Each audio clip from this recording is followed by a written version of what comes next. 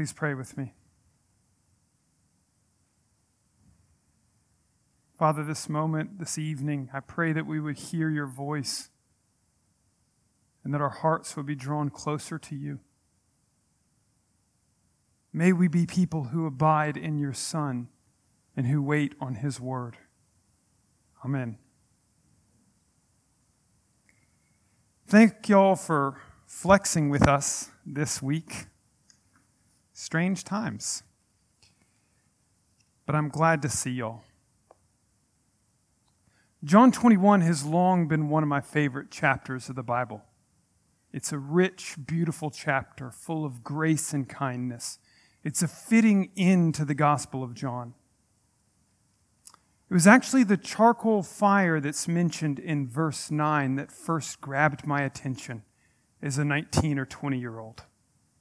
And that may seem strange to you that the fire grabbed my attention, but it was one of those moments when you're reading and you think, I've seen these words before, charcoal fire.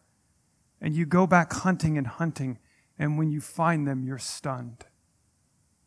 The only other place that John mentions a charcoal fire is in chapter 18, in the courtyard of the high priest.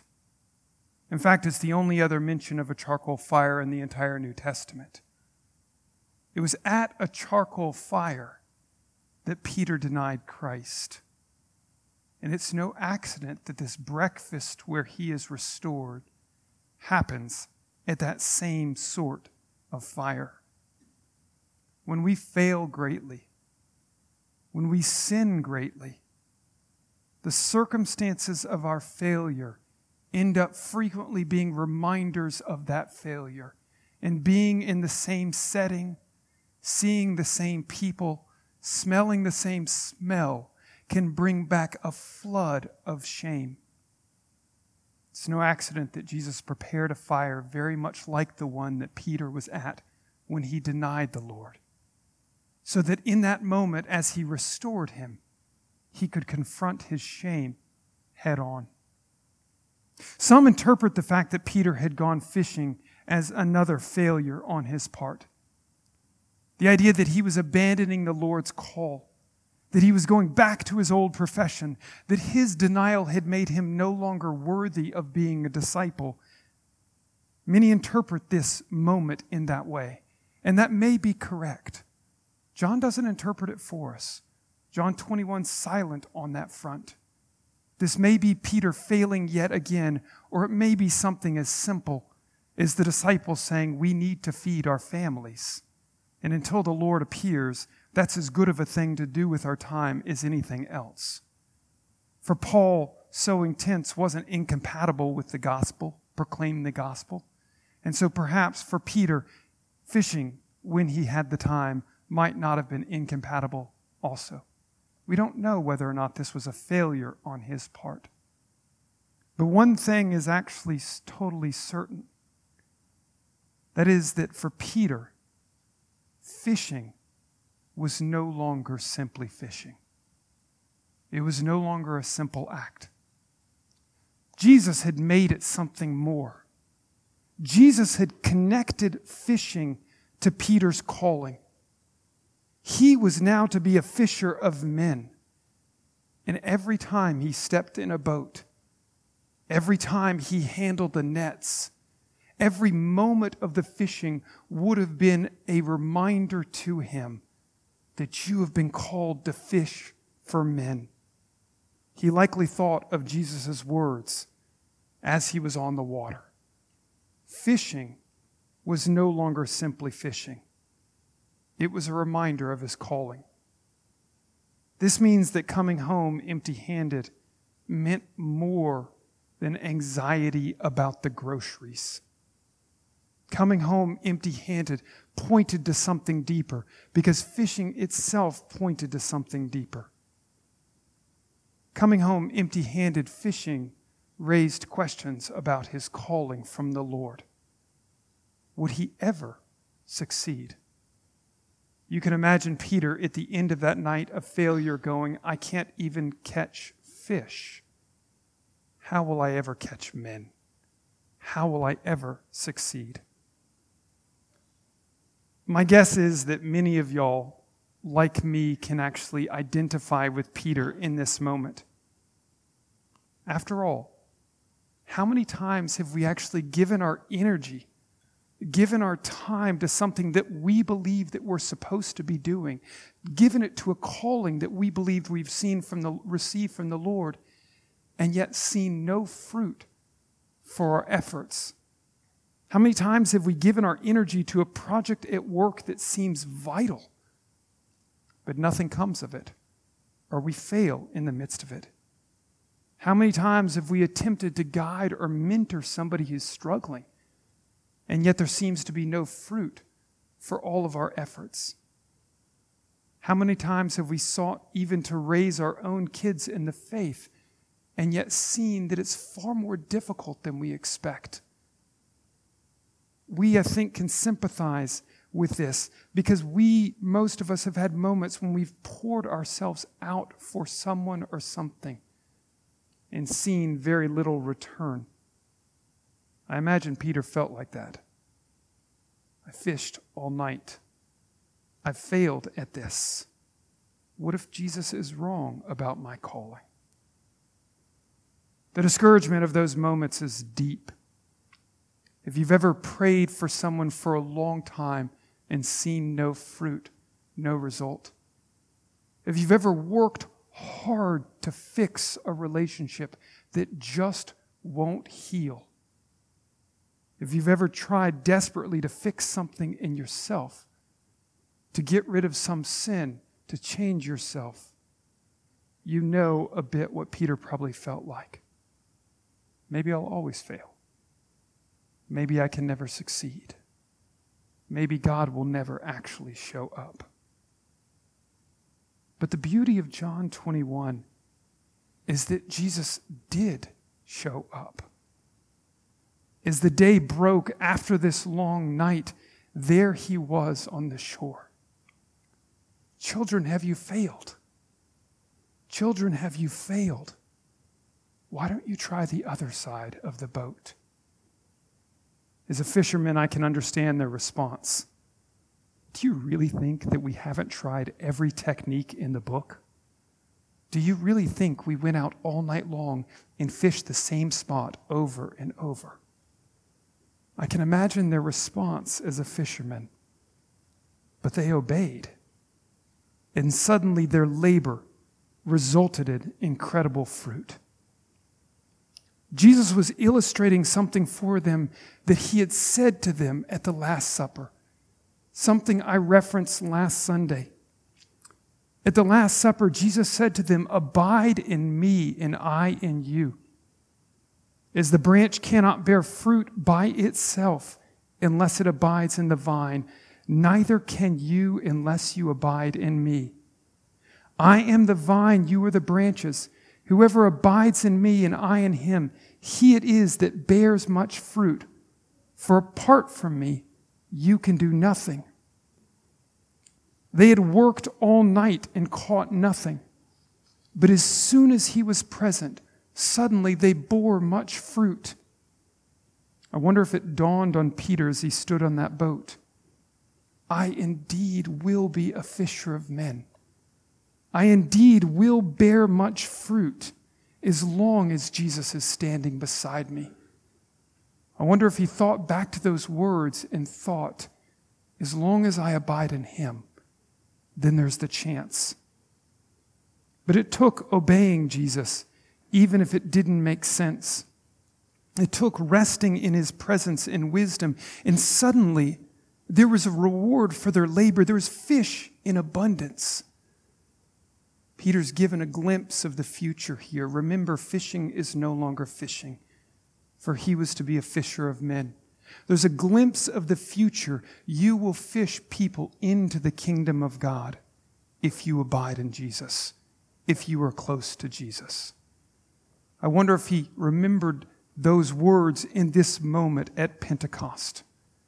I will fish people into the kingdom of God as long as I stick close to Jesus. Jesus said, apart from me, you can do nothing. They experienced that all night long.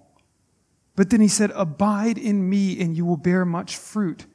And in the morning when they saw him on the beach and listened to his words and obeyed him, they saw that come true. Tonight, the thing that I want all of us to hear is that these things are just as true for us as they were for Peter. After all, we oftentimes fish all night, struggling to accomplish the things that we think that we are supposed to accomplish. We sometimes do this ignoring or never even thinking of the presence of the Lord, spinning our wheels, struggling to do what we think we're supposed to do. Or sometimes we do these knowing that the Lord is there, yet ignoring his simple words. Child, just cast your net on the other side. Sometimes his command to leave what we're doing with such ferocity seems terrifying. Even though that thing is yielding no fruit, the command to cast your net on the other side seems terrifying. How can I not keep trying to fix this? How can I let go of control of this? It will fall apart. We justify it. But I'm supposed to be doing this. I have to do this. Yet our fishing does nothing unless we abide in him, unless we obey his simple commands. I'm reminded of a funny story that I heard from one of the rectors in our diocese. Early in his church plant, he was convinced that he knew where the church was supposed to meet. I'm sure the story came to mind because of the situation that we're in. But early in his church plant, he was convinced that he knew where they were supposed to meet. And he's a fervent and joyful man, happy guy, committed to prayer, the sort of person who will talk to anybody in need and pray with anyone. And so he parked his car in front of the building where they were supposed to meet, facing that building. And he prayed, Lord, open these doors. Over and over, parks his car, faces the building, prays, Lord, open these doors. Fervent in his fishing. Imagine his surprise.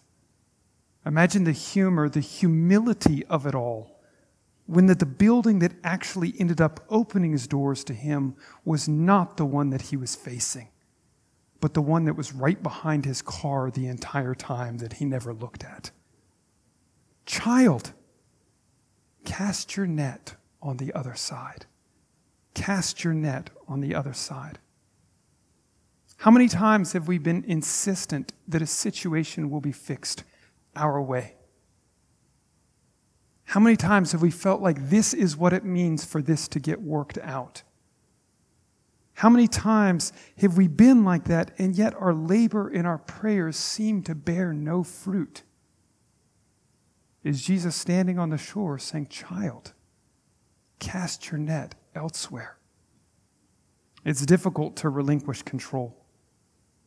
It's difficult to realize that God may be calling us to something different than what we think, or calling us to deal with the situation that we're in differently than we are sort of pre-programmed to do. We think that we need to fix that person.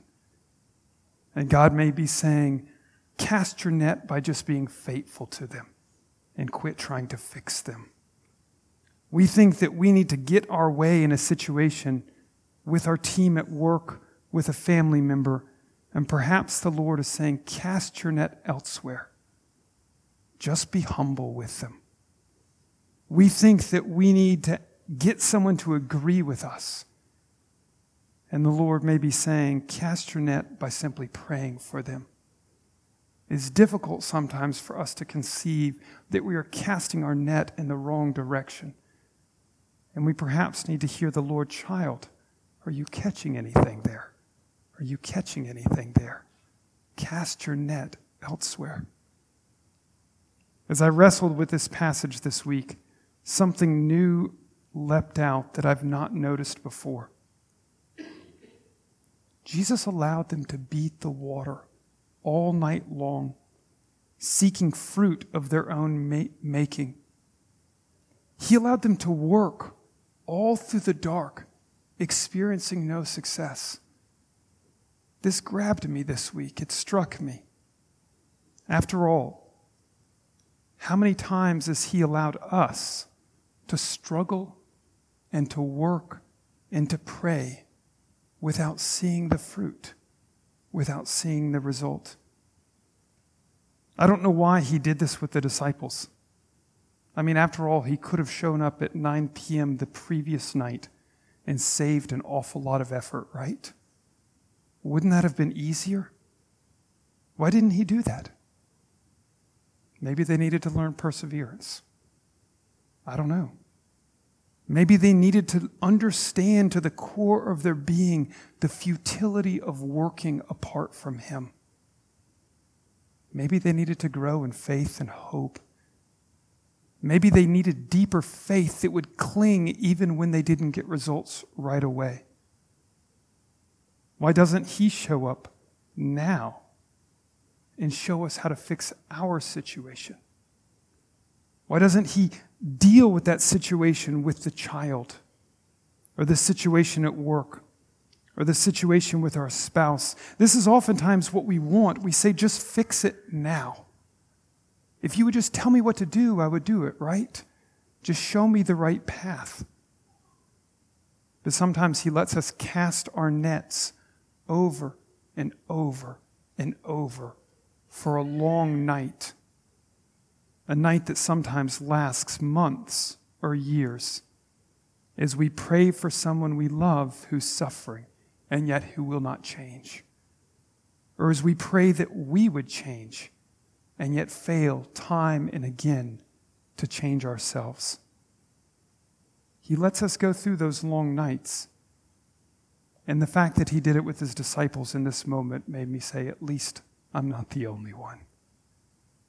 In His wisdom, He chooses the right time. He knows what He is doing with us. He chooses the right time in His wisdom. It can be hard to maintain in those moments during those long nights of fishing, of casting the nets in the darkness. Our faith can be weakened. It can tremble and feel like it's about to fall apart. It's more important than we realize in those moments when our faith is hanging by a thread because it seems like we're just waiting in the dark for Him to show up. It's more important in those moments than we realize to keep gathering together, to pray with each other, to worship together. It's more important than we realize to share our discouragement with one another, to be encouraged by one another. Trying to go it alone, hiding the struggle, pretending like our faith is all right, even though we're hanging by a thread, is a recipe for getting broken, for giving up, for abandoning the faith. Two of the New Testament books that deal with this issue of perseverance in darkness most directly, 1 Peter and Hebrews, both contain encouragements. Don't stop coming together. Share these things with each other. Pray with one another. Encourage each other. Being alone in those moments is dangerous. If I can stretch the fishing analogy a little bit too far, it's like that lone fish in the sea that's prey for the sharks. By coming together in schools, there is safety. But back to Jesus. In His wisdom, He chooses the right time. He chooses the right time to appear on the shore. And at that moment, when He makes it clear, here is where your net is to be cast, that's the moment when we need to leap, to go, to follow, to obey, without hesitation. I will abide in you, whatever the costs. I don't need to know the result. Your voice and your voice alone is enough for me. It needs to be stated in a sermon like this, that the fruit oftentimes does not look like what we expect. Both the prosperity gospel and the word of faith movement are heresies that assume that we know the fruit God is going to produce in our lives. Many great saints of old testify that God's fruit doesn't always look like success. It doesn't always look like getting our way. It doesn't always look like everything in life working out. In Jesus' wisdom, he knows the time, but he also knows the exact fruit that we need. If you look at that and hear that and say, I'm not so certain then that fruit's worth waiting for. I'll just keep doing things my own way. I'll take matters into my own hands. If that's what tempts you, because waiting and then moving to a direction that may not be exactly what you want seems too difficult, if that's what tempts you, consider the scene on the beach. The disciples stumbling out of their boat, wet, tired, yet now exhilarated by the catch. What do they find? Breakfast. Breakfast laid for them. This is more significant than we realize. We are waiting on the Lord who would feed us. In the book of John, Jesus' first miracle is at a feast, right? In John 6, after he'd miraculously fed people yet again, he said, I am the bread of life. Whoever comes to me shall not hunger, and whoever believes in me shall never thirst. Just a chapter later, at one of the great feasts, he stood up and he cried out, if anyone thirsts, let him come to me and drink. Whoever believes in me, as the scriptures say, out of his innermost being shall flow rivers of living water. At Last Supper again, he offers his disciples true food, his presence itself. He spoke of a banquet to come where he would dine with them. Feeding his disciples flows through the gospel story. The point that I would make with y'all is very simply this. Our Lord is worth waiting for because he is the one who feeds us. Here I'm no longer talking about literal food, of course, but the food that our souls long for. If you are hungry and thirsty, wait for him. If you look inside and say, I feel so empty and dry, come to the fountain of living waters. If you are without strength, if you know that you cannot satisfy yourself in spite of the thousands of times that you have tried, come to the bread of life. Those who do will find themselves fed, and in due time, in his time, they will find themselves even bearing fruit for others. Amen.